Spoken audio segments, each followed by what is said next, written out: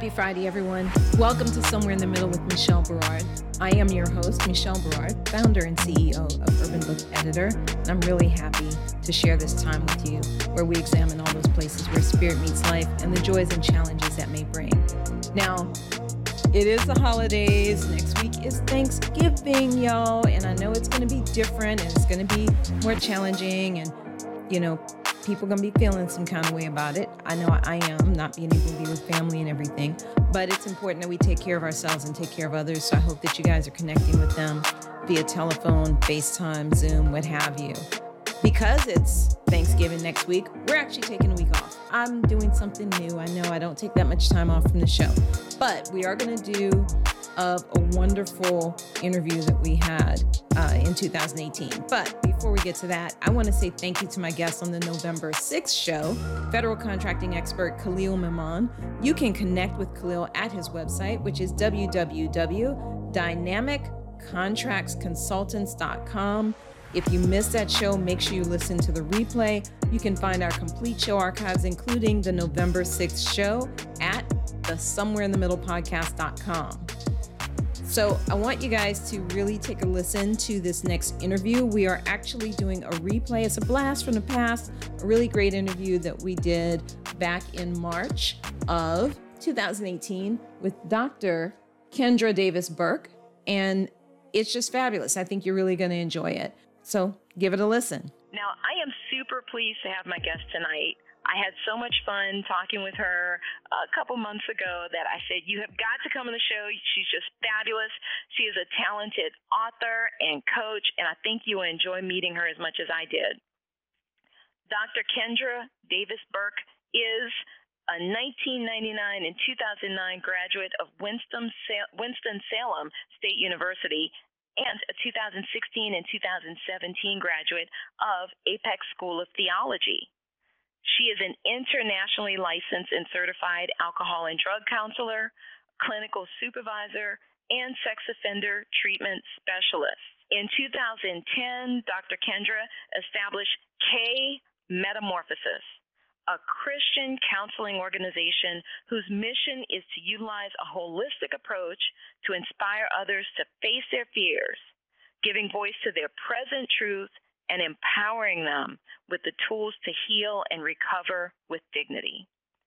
As a result of working with Dr. Kendra, individuals are inspired to embrace all of their life experiences, but as a student, not as a victim. Dr. Kendra is also a published author of Christian and self-help books, which can be found on Amazon.com. So I'd like to welcome Dr. Kendra Davis Burke to Somewhere in the Middle with Michelle Berard. Thank you, Dr. Kendra, for coming on the show.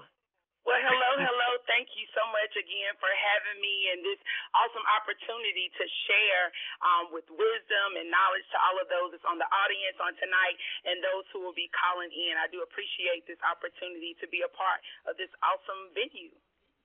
Well, thank you. I had so much fun talking with you when we spoke. I think it was like late November, early December, and you just had so much energy, vitality, and the work that you're doing is really cool. And I just wanted to get to share that with the audience. And so you asked me for, hey, do you have any questions for me? And I don't really structure the show that way. I start out the show with 2 questions, and that really feeds the rest of the show for me. And so I'm going to ask you those 2 questions because I think that they lead right into what you're doing and why you do it. So here are my 2 questions. Ready? Yes. All right. Dr. Kendra Davis Burke, who are you, and how did you become who you are today? Well, I describe myself as being an agent of change. I believe that I use my life experiences, that's the good and the bad, all inclusive of the things that I have gone through that have made me to be such an agent of change that I'm able to share experience, strength, and hope with others. And I think the most important thing that makes me so effective is my transparency and the ability to be real, to be raw, and to be relevant. I just believe in order to see change in people, you have to be willing to be transparent with them and tell the truth. So I think many times change doesn't occur because we don't have people in society that will speak truth and be honest in order to be that agent of change as a beacon of light. I know that as a servant, that's what my life is. I'm a servant to the fullest, that I use my experience, I use the light that's within me to eradicate darkness in others. And what has made me and brought me to this place is those ups and downs and those bumps and bruises, the mistakes I've made. So it's not just the successes that have made Kendra Davis to be who I am, but it's those moments when I was broken, those moments when I was broke, busted, and disgusted. It was those seasons when I was at my bottom that I had no other choice but to look up and to rely on my faith and my relationship with God. That is those things that have made me who I am. So I'm a product not just of my environment, but I'm a product of those individuals who have served as a mentor to me, who was not selfish at all, but willing to share their platform, share their wisdom and their knowledge with me. So I try to be what Mahatma Gandhi talks about, being the change that I want to see in the earth. And the way I do that is by serving people and serving worthy causes in the earth. Wow. That is such a powerful statement.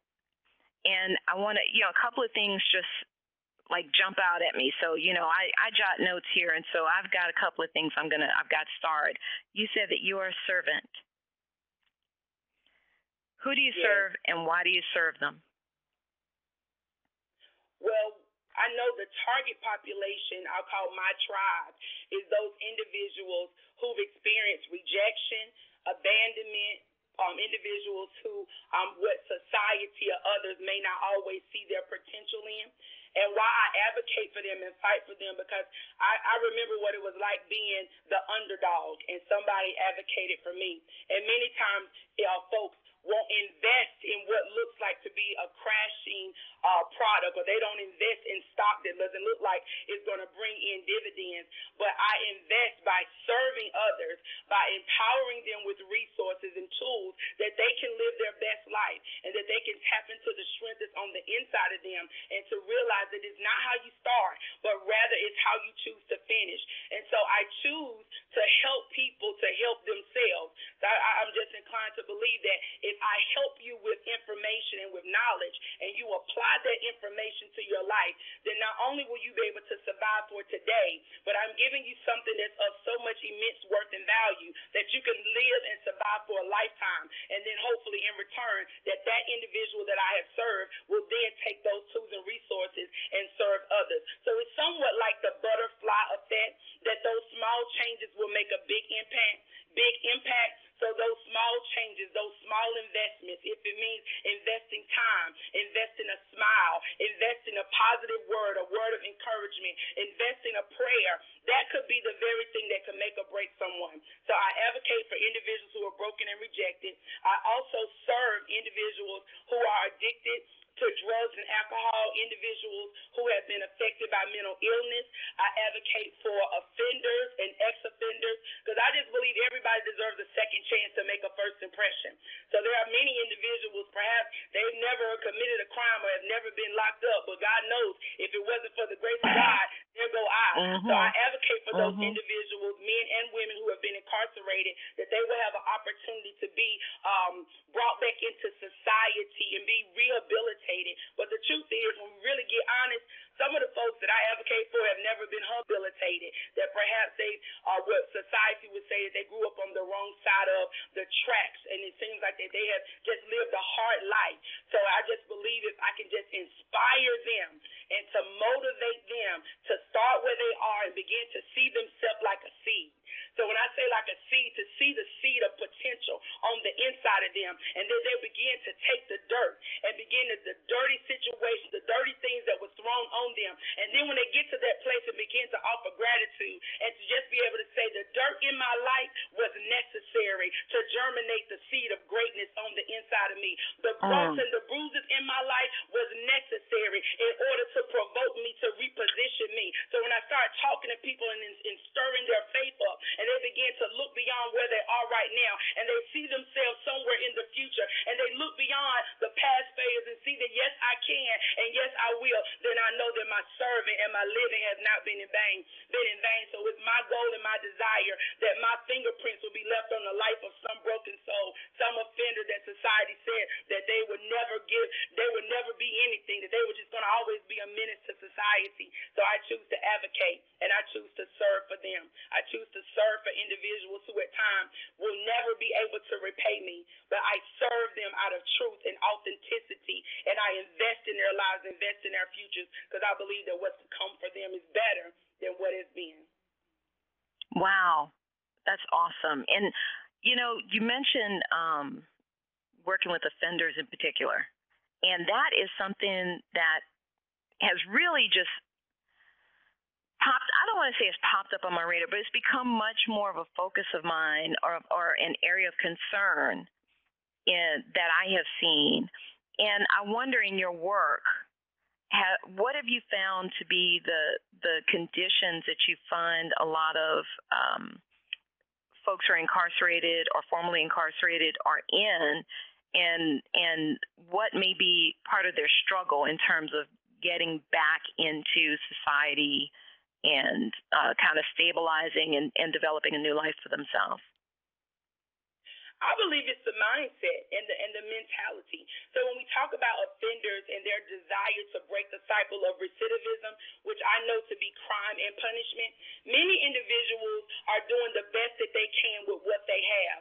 So when we start looking at pro-criminal values and pro-criminal associations, so sometimes as sociologists, when we try to understand the mindset of an offender, sometimes you may judge and you may look at them and say they could have did better. But when you look at someone who grew up in foster care and group homes and, one thing after the other, many of them have been doing the best that they could with what they have. But it takes someone that comes along that's able to look beyond their faults and look beyond their character defects and begin to show them a better way and to begin to give them hope for the future. Because when I'm working with my guys and my ladies in the prison setting, I tell them, if I can get this in your head, you can get it in your hand. If I can show you how to get your mind right, how to mind your mind and start thinking on another level, then you'll be able to obtain absolutely anything. I just simply believe that nothing stands in between a person who is focused and who is determined. And then I also think, in addition to mindset being a hindrance,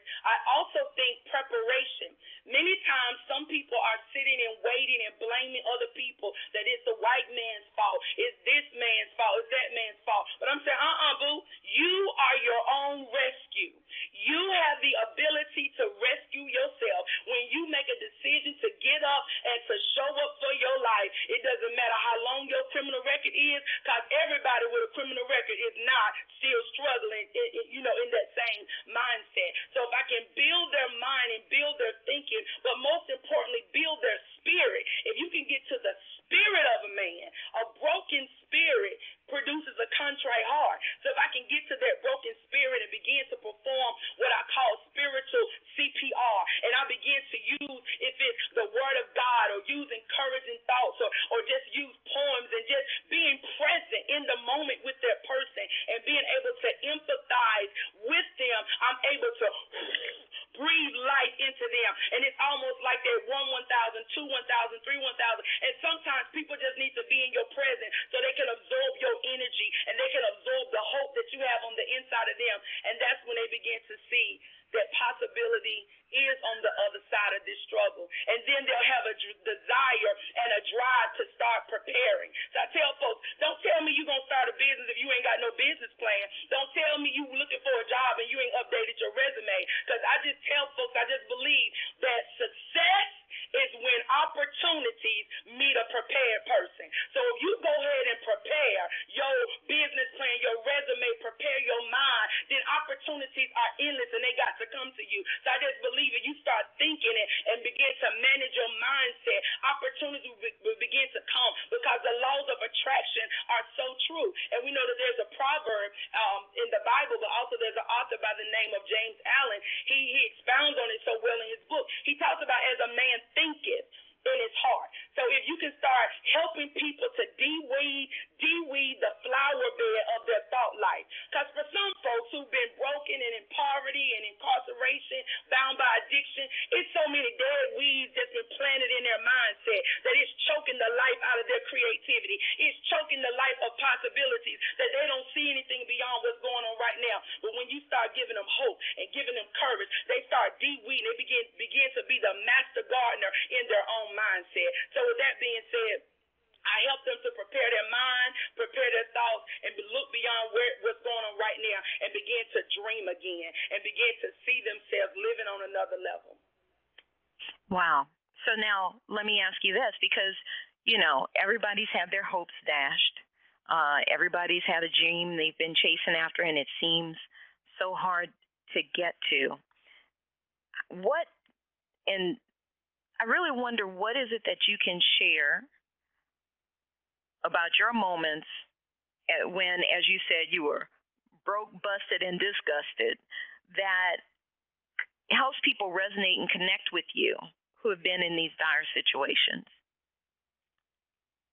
Well, I'm definitely a strategizer that I help people to get a strategy. So I'm not one that you're going to send me an invitation to your pity party and I'm going to stay there with you.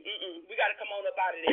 So I'm going to listen and assist, but then I'm going to help you to come up with a strategy how you can change your life and how you can change whatever it is that you're struggling with. So I think there are some necessary ingredients for anyone who's striving to fulfill a goal or to live a dream. First thing, you got to have some resilience. So when I say resilience, I'm talking about have the ability to keep pressing even when you feel like your grind is in vain, you feel discouraged. You got to have that resilience that says, even if I fail, I'm going to get up, dust myself off, and I'm going to get back in the game and keep trying. Then you got to have some persistence that no don't mean no. So one person may say no, but that just simply means that you're not my target audience and you're not who I am to serve. And then I say you got to have faith. You got to have that measure of faith to believe that what you have to offer, that whatever that goal is, if it's a book, if it's a business, whatever it is that you're gonna do, that goal that you have, you got to have faith to believe that what you have to offer this world, that somebody is waiting for you to get it. So you've got to have some drive and some passion about your spiritual baby. So I say your book, your project, your dream is your baby. So when you're pregnant with the promise, just like a woman who's physically pregnant with a baby, she has to begin to prepare and have faith that in 9 months or 3 trimesters that she's going to give birth to that thing. So whether it's a man coming out of prison, he's pregnant with a promise that he's going to be successful, be able to take care of his family, and no longer have to break the law to feed the law. Come on here, somebody. So when I talk about breaking the law to feed the law, many individuals, if they can't get a job, they resort back to what they know how to do.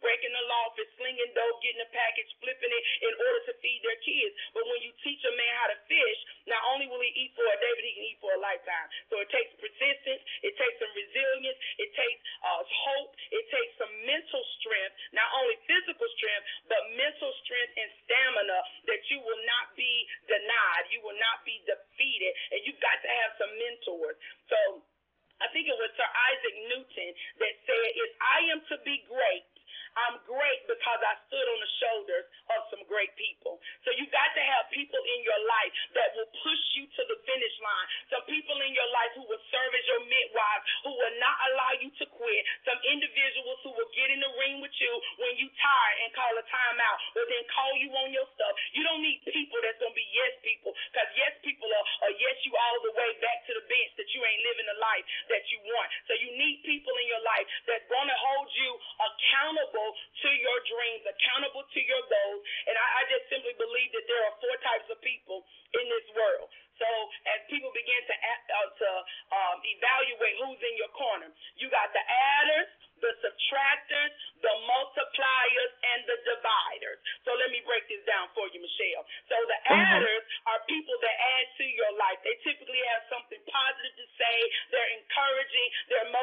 me. Then you got the subtractors. Honey, they like leeches, parasites, and ticks.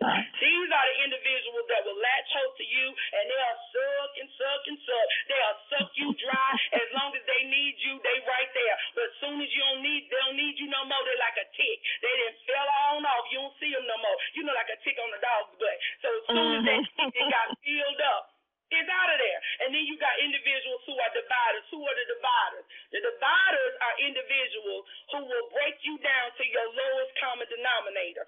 These are the folks who will never believe in your dream, folks who will never, they're always going to try to talk you out of it. Well, why are you going to go back to school? Why are you going to write a book? Why are you going to start a business? And you got to be the person to say, why not? But see, the divider, if you're not careful, if you ain't got sense enough to cut them back, and if they tearing up your serenity and got you not living in a place of peace, then you got to learn how to cut the suckers loose. Because if sooner or later, if you start off, Michelle, as a strong 100, but you hooked up with a dividing 2, because they still got a poverty mentality, sooner or later, your strong 100 is going to be a little old 50. And if you ain't got sense enough to get them off of you, your 100 was reduced to a 50, now you a 25. And then sooner or later, you're going to be $12.50. And if you still don't cut them out, because some people, they just so committed. It's a false sense of loyalty, a false sense of obligation. They stay connected to people that they're really not in covenant with. They stay connected with people that's really, like Roberta Flack say, is killing them softly, but they ain't got sense enough to disconnect from that type of stuff. So then next thing you know, they stuck. I use little slogans when I'm talking to my folks. You stuck on stupid, sliding on ceiling, parked on dumb, sliding on ceiling. You wondering, how did I get here? Because you should have cut some folks back. So if you're going to get to the finish line, you got to evaluate who's in your corner. And then last but not least is the multipliers. The multipliers are people you may not even talk to them every day, but when you do talk to them, they have a way of stirring you up. They have a way of reigniting your faith. You believe you can do anything. Honey, you got a dream, a vision. You're going to have an ice cream truck. You done got this strategy. You're going to sell Fudgsicles on the north side and Haagen-Dazs and Ben & Jerry's on the west side. So you got to have some multipliers, the dividers in your life who will stir your faith up. And then sooner or later, you be believing you can fly. You can touch the sky. You start breaking the spirit of average. You start pushing yourself out of your comfort zone. But it's only when you have people in your corner who will hold you accountable to your dream. And they believe so much in your dream that they ain't going to let you die dreaming. But they going to make sure that your dream and your vision comes to pass. I get excited. So, Michelle, you have to stop me, girl. So, hey, man. Right there. Did I answer your question?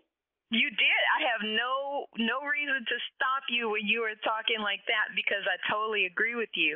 I think it's really interesting, too, because one of the things that I had to come to at some point in my life was that you can love people, but some people you have to love from a distance. So it's because sometimes those subtractors are maybe your own family members, right? Or people that you've been friends with a long time. And you may just have to love them from a distance. It's not that you don't love them, but maybe they just don't have what you need, and you can't take that on board. Yes, ma'am. I believe it was Rick James that said you gotta love them and leave them. You remember that song? Yeah, bye. You gotta love them, but you gotta know how to say see you later, bye. I know how to give folks the benediction. Do you hear me?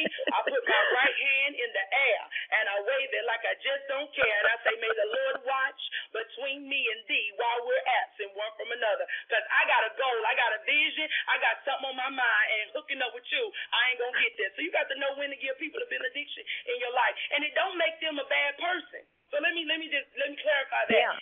When you have to cut people out of your life or cut people out of your business plan or cut them out of your dream or your vision, it don't make them a bad person. But what it does mean is that their season in your life is over, that the chapter that they served as one of the characters in your life, it is finished. So you got to know when to say it is finished and when to move on and get to your next season. Does that make sense? Yep. Absolutely. Yep, I agree. Well, and also it doesn't make you a bad person, because I think sometimes there's a certain guilt that you get, especially if you're dealing with, friends that you've had a long time, family members. Sometimes you get a little bit of guilt. You feel a little guilt for putting yourself and your dream first.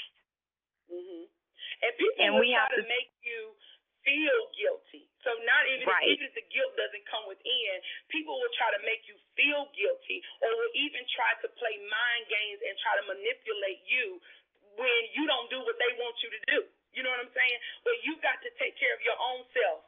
So, you know what's best for you. So I think when you don't have the ability to consult yourself, then you'll find yourself being a chameleon, getting in and changing your dreams and your desires to fit everybody else, because you pleasing everybody, but then you're not pleasing, you're not true to yourself. So Shakespeare said, to thy own self be true.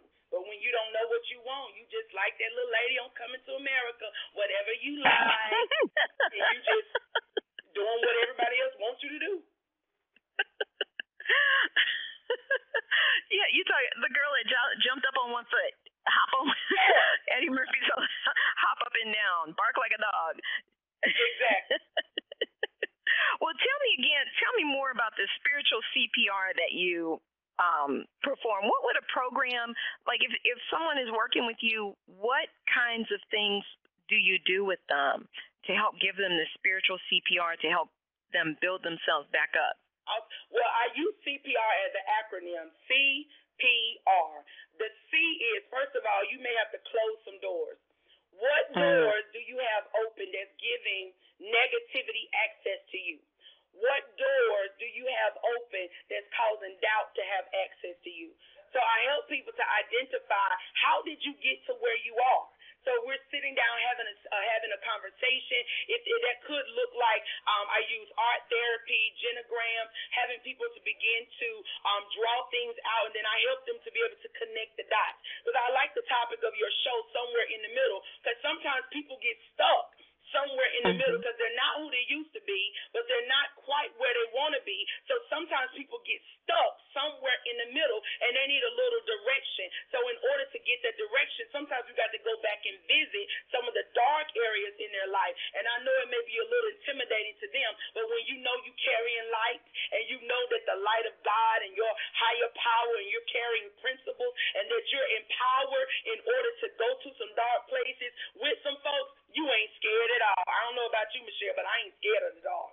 So I go into dark places with people, into their path, to identify some of those open doors. For some individuals, it was how they were raised, and it was the mindset of the people in their environment. So if you're going to do CPR, first of all, you got to help people to identify the open doors and then shut those doors. It could be doors in their mind, their thinking process, because some individuals believe that living from paycheck to paycheck is the best that they're ever going to have, or being dependent on Section 8 and food stamps and Medicaid. And I'm not trying to shine or clown nobody, because Kendra Davis was one of those persons that I grew up in poverty, grew up in public housing, was dependent on Medicaid and food stamps, and then when I got up in age, I was on Section 8 myself. But when I identified that this was a generational pattern, that my family had experienced these same things, it was because some people invested time in me that I began to close the door. So the same thing that people did for me, I do it for others. So I help them identify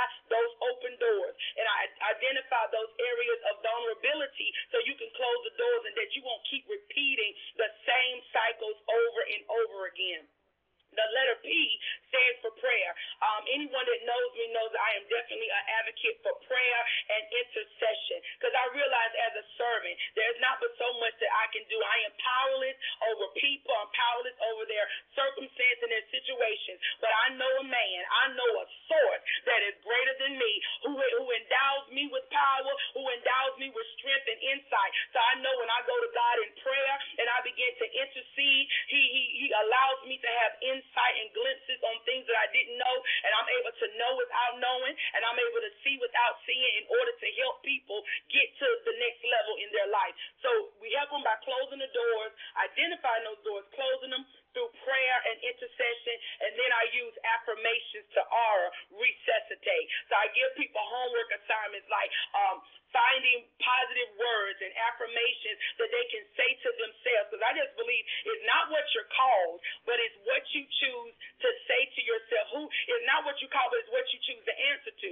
So when you start answering and you start speaking words of life into your own self, and when you begin to look at yourself in the mirror, you may not be a 2, but you be the best 20 22 that you are. So especially with women, as they're dealing with image issues and self-esteem and not feeling like they're like this person and that person. But when you can empower people through affirmation, it resuscitates their faith, and it causes them to begin to see themselves the way God sees them. And they can say to themselves, Sarah, girl, you a bad girl. You's a brick house. You a bad mamma jamma. And you begin to offer appreciation for who you are and what you have, instead of spending time groping and complaining about what you don't have or what you don't look like. So with CPR, that could be a group session.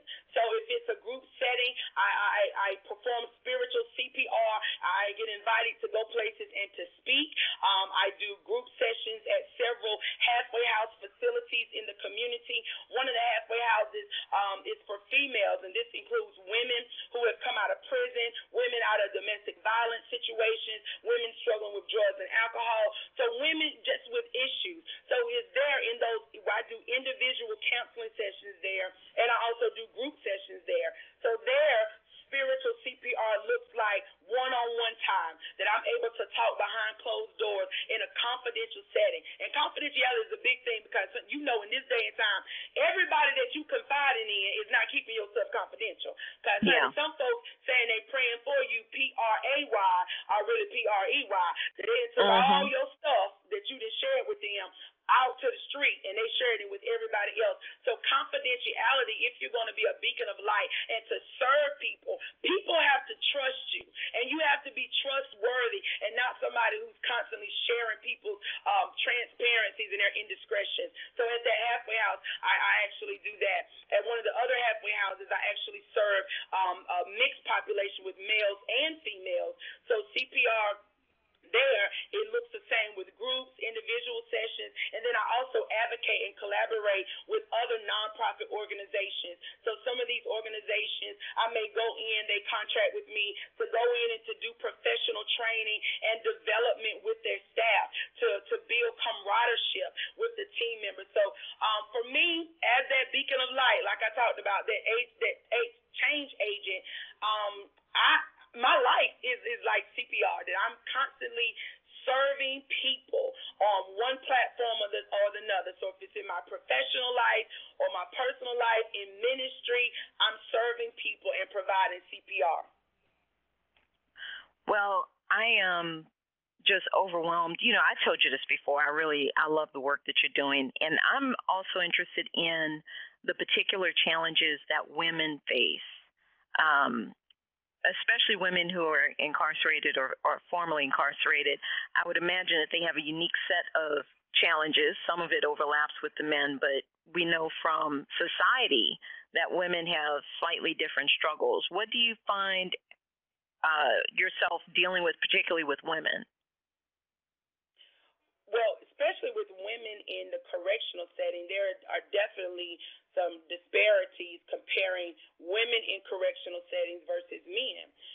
We know that in our society, it's the 21st century, but there's still a double standard. It's amazing. I just did a training this week. I was working with some counselors in the prison, and we were talking about women in prisons, and for a charge that their male counterpart may have committed, that male may have gotten less time on their sentence compared to some of the women. So some of the women get more time on their sentence. So I'll give you a prime example. Female was charged with writing checks, so fraud. So with checks, she got a 13-year sentence for writing checks. And it seems like a harsh penalty for check writing. But when I began to think about, now, if a male did that same crime, would they have gotten 13 years? And wherein I don't have the dog in the fight when it comes to the sentencing grid or anything like that. But we start looking at the patterns that some women are getting more time on their sentence compared to males.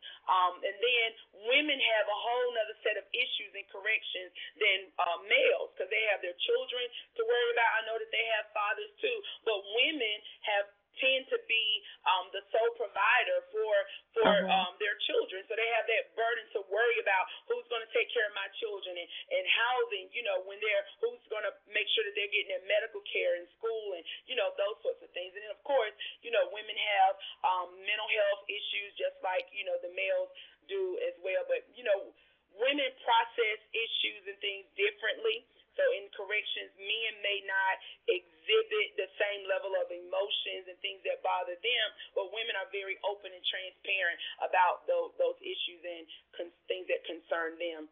And then when we start thinking about homelessness, when women, may come out of prison, just women in general struggling with addiction and homelessness, women trying to survive on the street is a different struggle than a man trying to survive on the street. So partnering with homeless shelters and organizations to serve women and to make sure that they are prepared with insight and knowledge on how to meet those women's needs holistically. So not just to provide them shelter, but being able to provide a listening ear and to be non-judgmental and to be able to support them from a place of love and from a place of hope.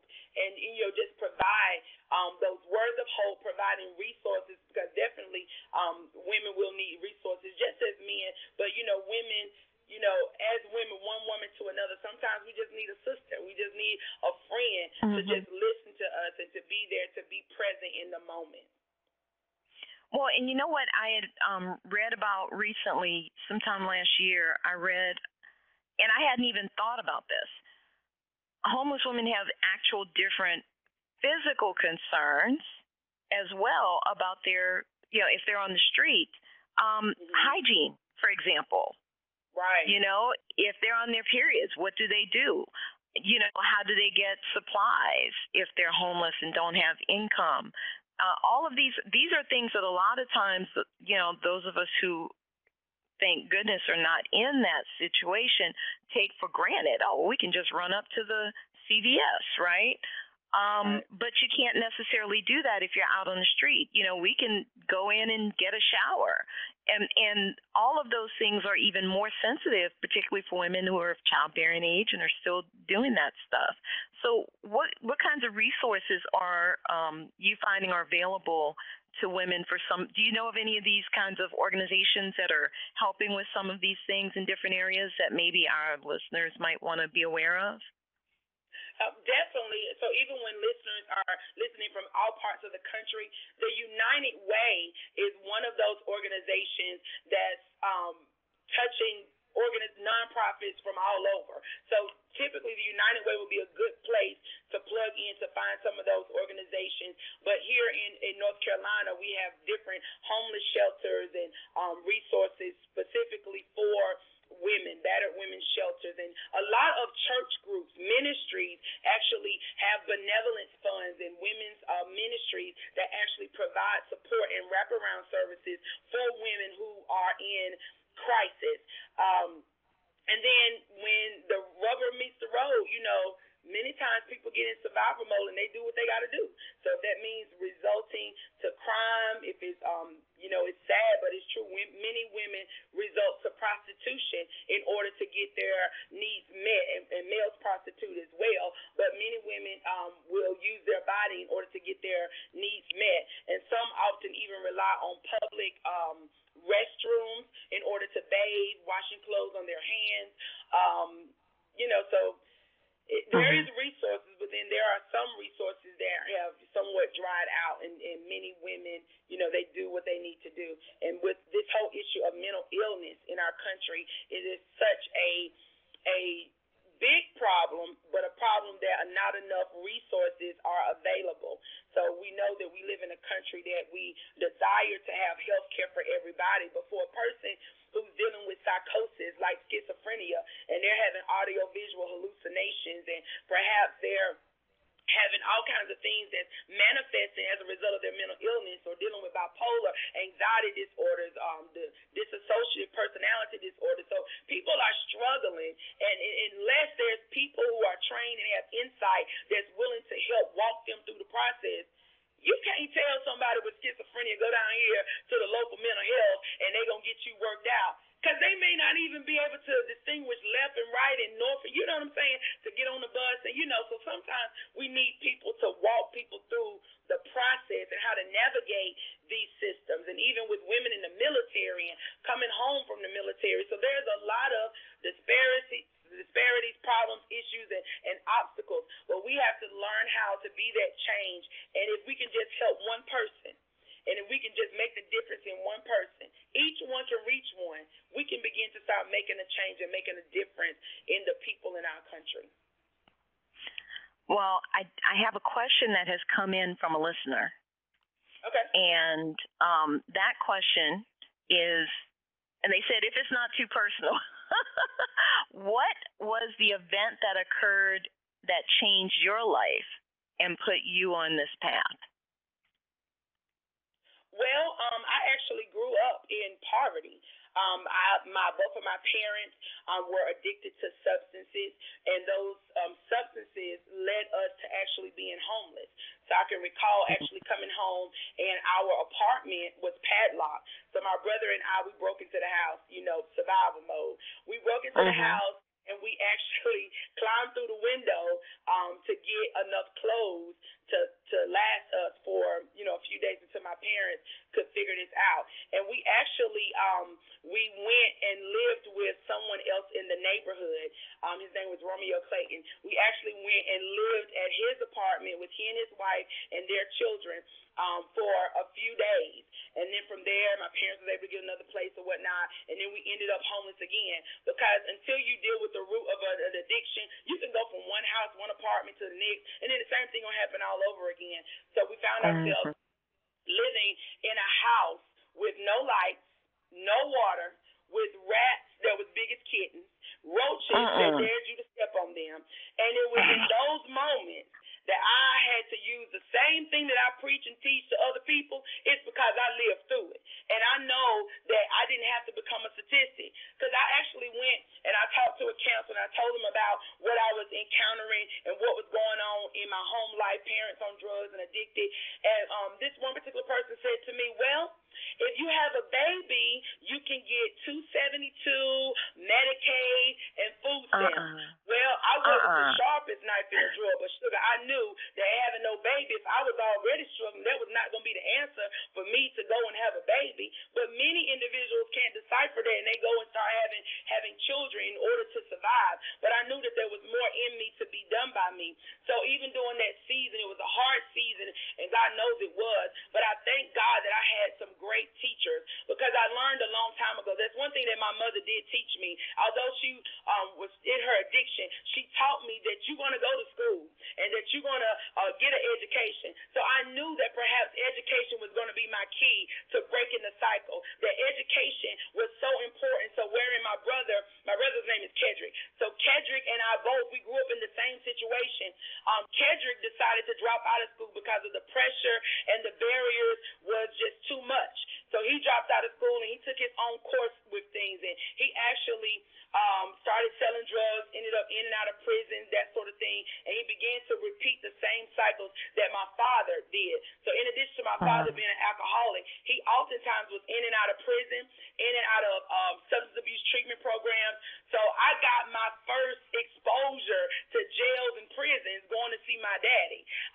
That first encounter of what an AA meeting was when it was family day at ARCA and family day at some of these treatment centers. But going through all of that, Kedrick and I took two different paths.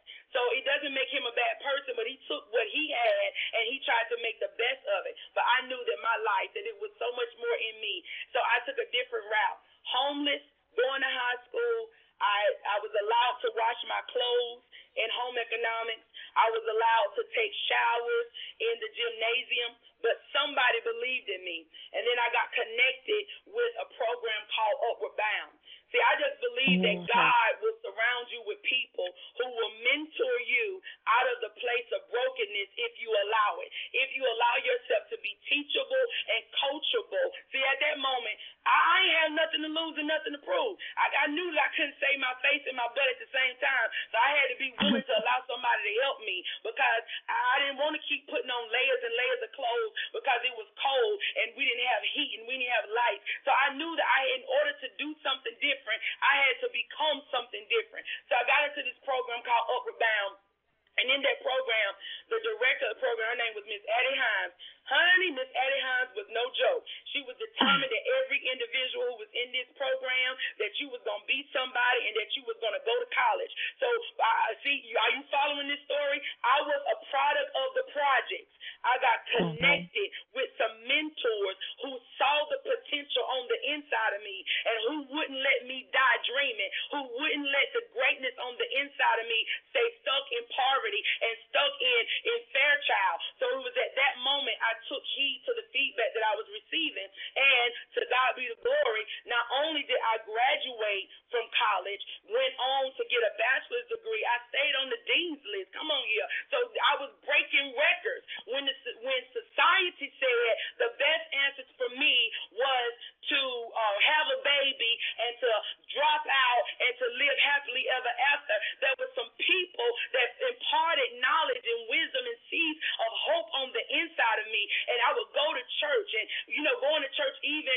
without my family, it was friends and family in the church who would hold me accountable and would be sisters to me. And those folks are still into my life today. So it's those experiences that don't allow me to be bougie.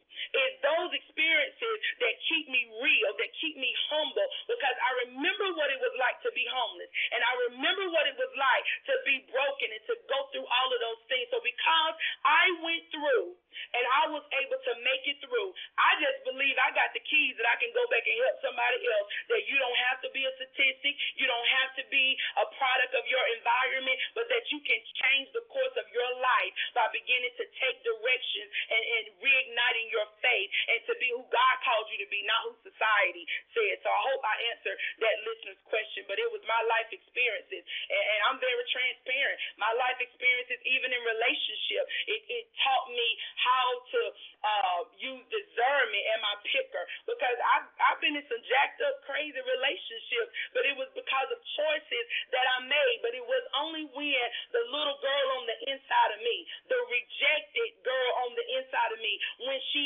healed and when she became whole, then I was able to make better decisions as it related to relationships. So I can go on and on, but that's the mini short version of what has caused me to be so passionate about my work, about my life experiences, and what I do. I know that it is my purpose to use my voice to empower others, to use my life experiences to empower others to live a successful and a productive life. Wow. Well, I think our listener got the answer. That was a powerful testimony. I want to ask you, you mentioned the rejected little girl being healed.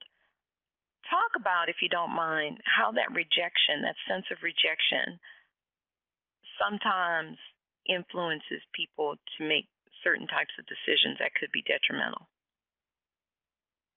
Well, when you've been rejected, and rejection can happen from the womb. So rejection doesn't have to be something that you was rejected by a person.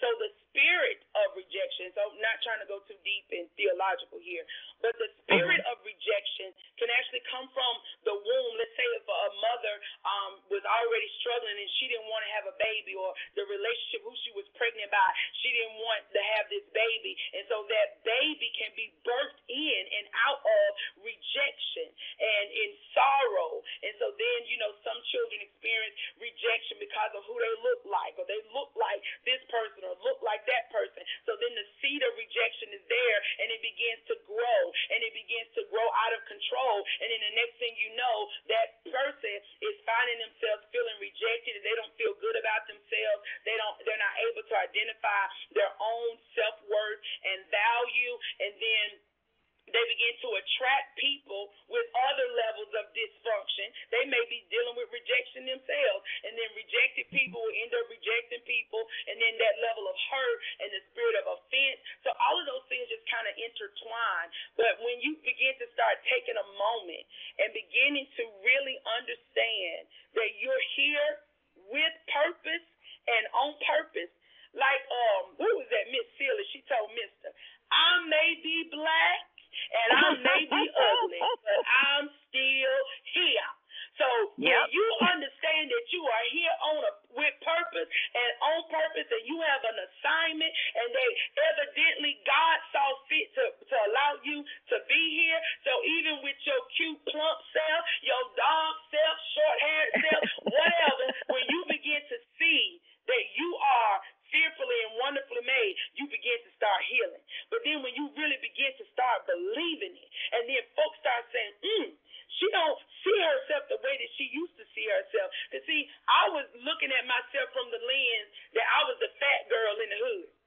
You know, you would play little games, hide and go get it, and 1, 2, 3, red light, and that kind of stuff. Because, you know, I was carrying an extra fluffy suit, so, you know, I couldn't run and keep up with them like everybody else. So I was somewhat rejected being a fat kid, rejected even with being the color of my skin.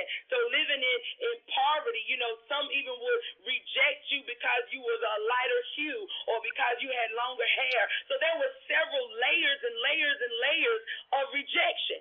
So in my, from what I was told with my mother's and father's relationship, just to give you a little background, my mother met my father when he was in prison.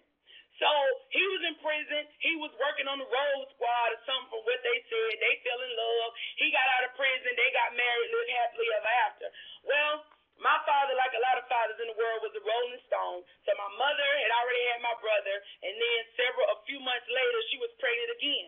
She didn't want to be pregnant again because she was struggling taking care of Chadrick and my daddy doing his thing and whatnot. So rejection was something that was just kind of already just residing on me, a residue.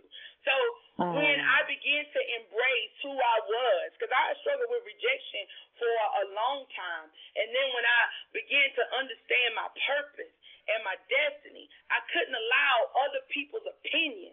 I couldn't allow other people's thoughts or what they was going to say to stop me and to block me, because really, Michelle, I had to embrace the fact that other people's opinion of me was none of my business.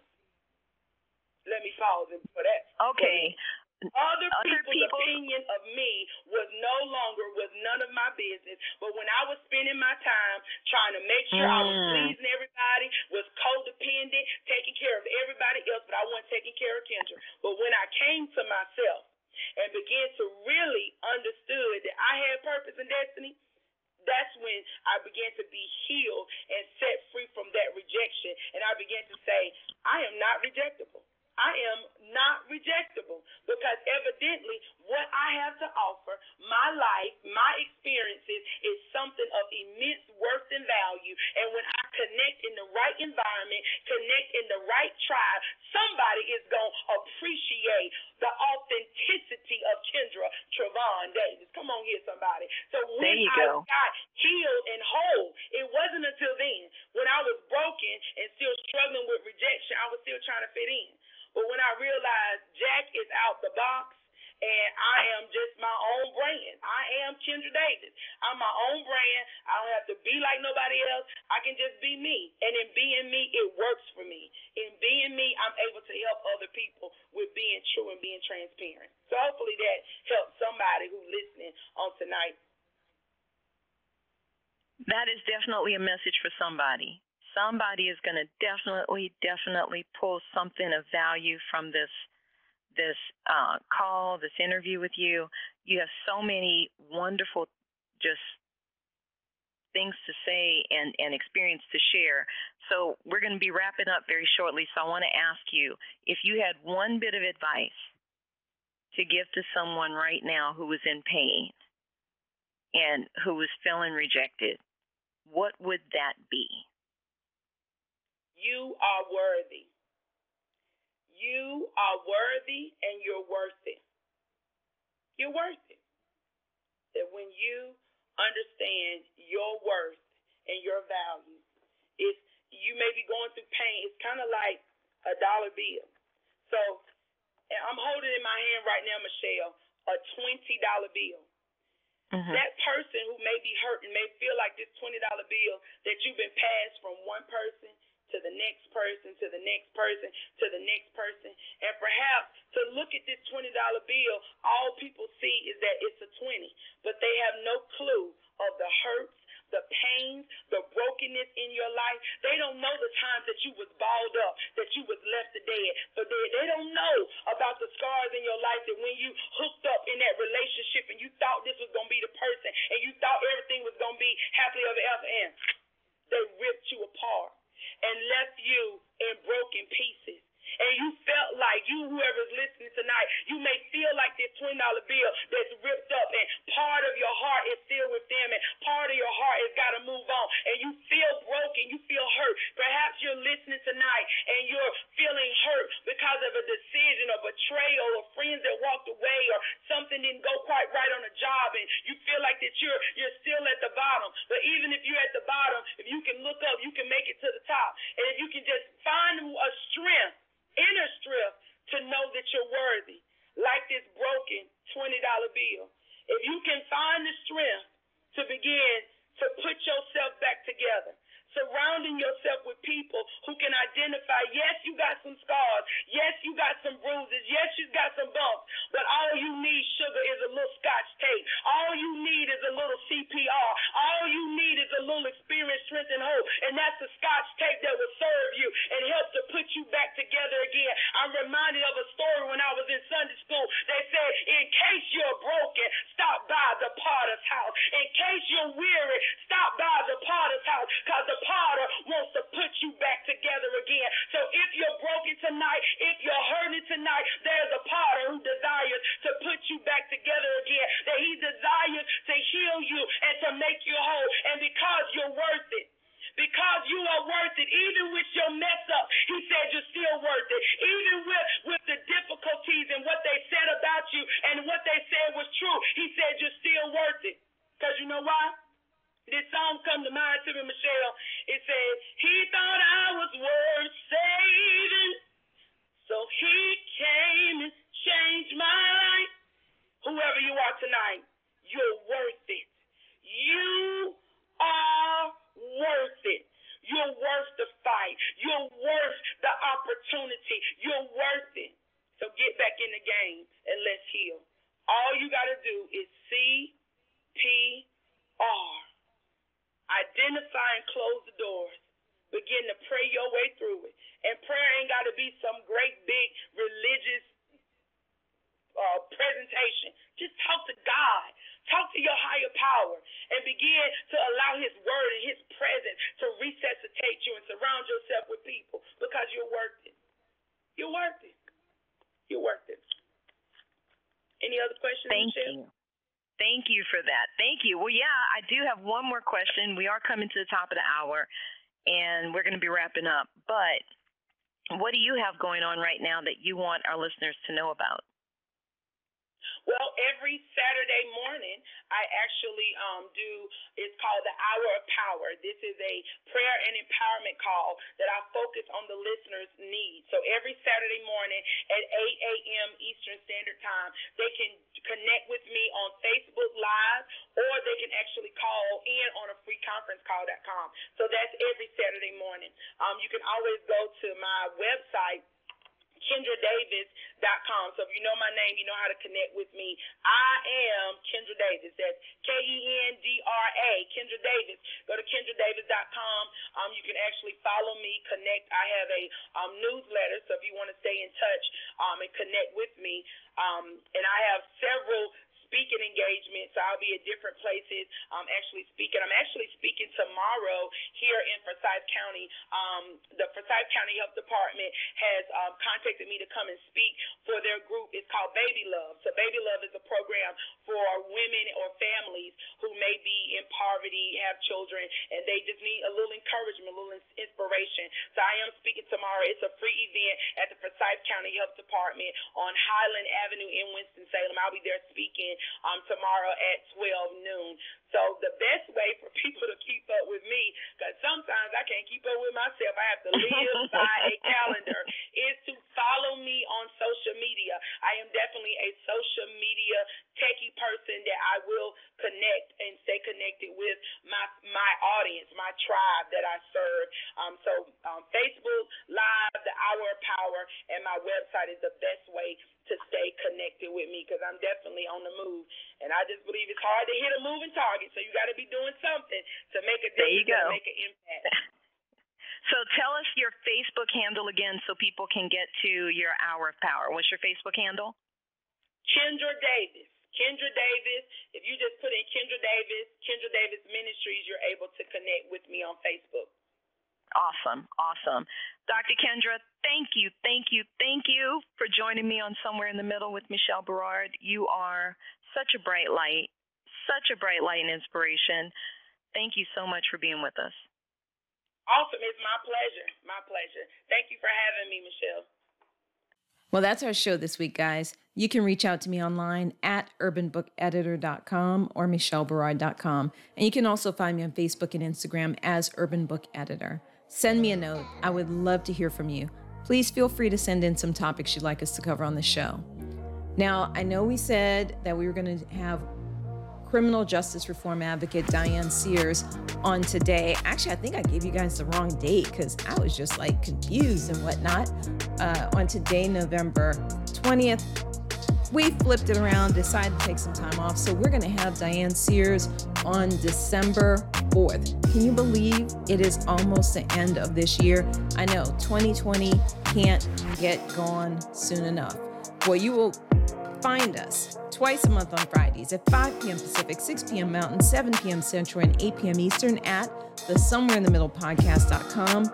Don't forget to tune in to Julia Black and me live on Saturdays at 1:30 p.m. Pacific, 4:30 p.m. Eastern for the Shelter in Place #Pandemic 2020 live stream. You can find us at rebrand.ly/Shelter in Place live stream. That's https://rebrand.ly/Shelter in Place live stream. Let's continue the conversation, guys. You guys be good. Stay mindful. Remain prayerful. Peace and blessings, y'all.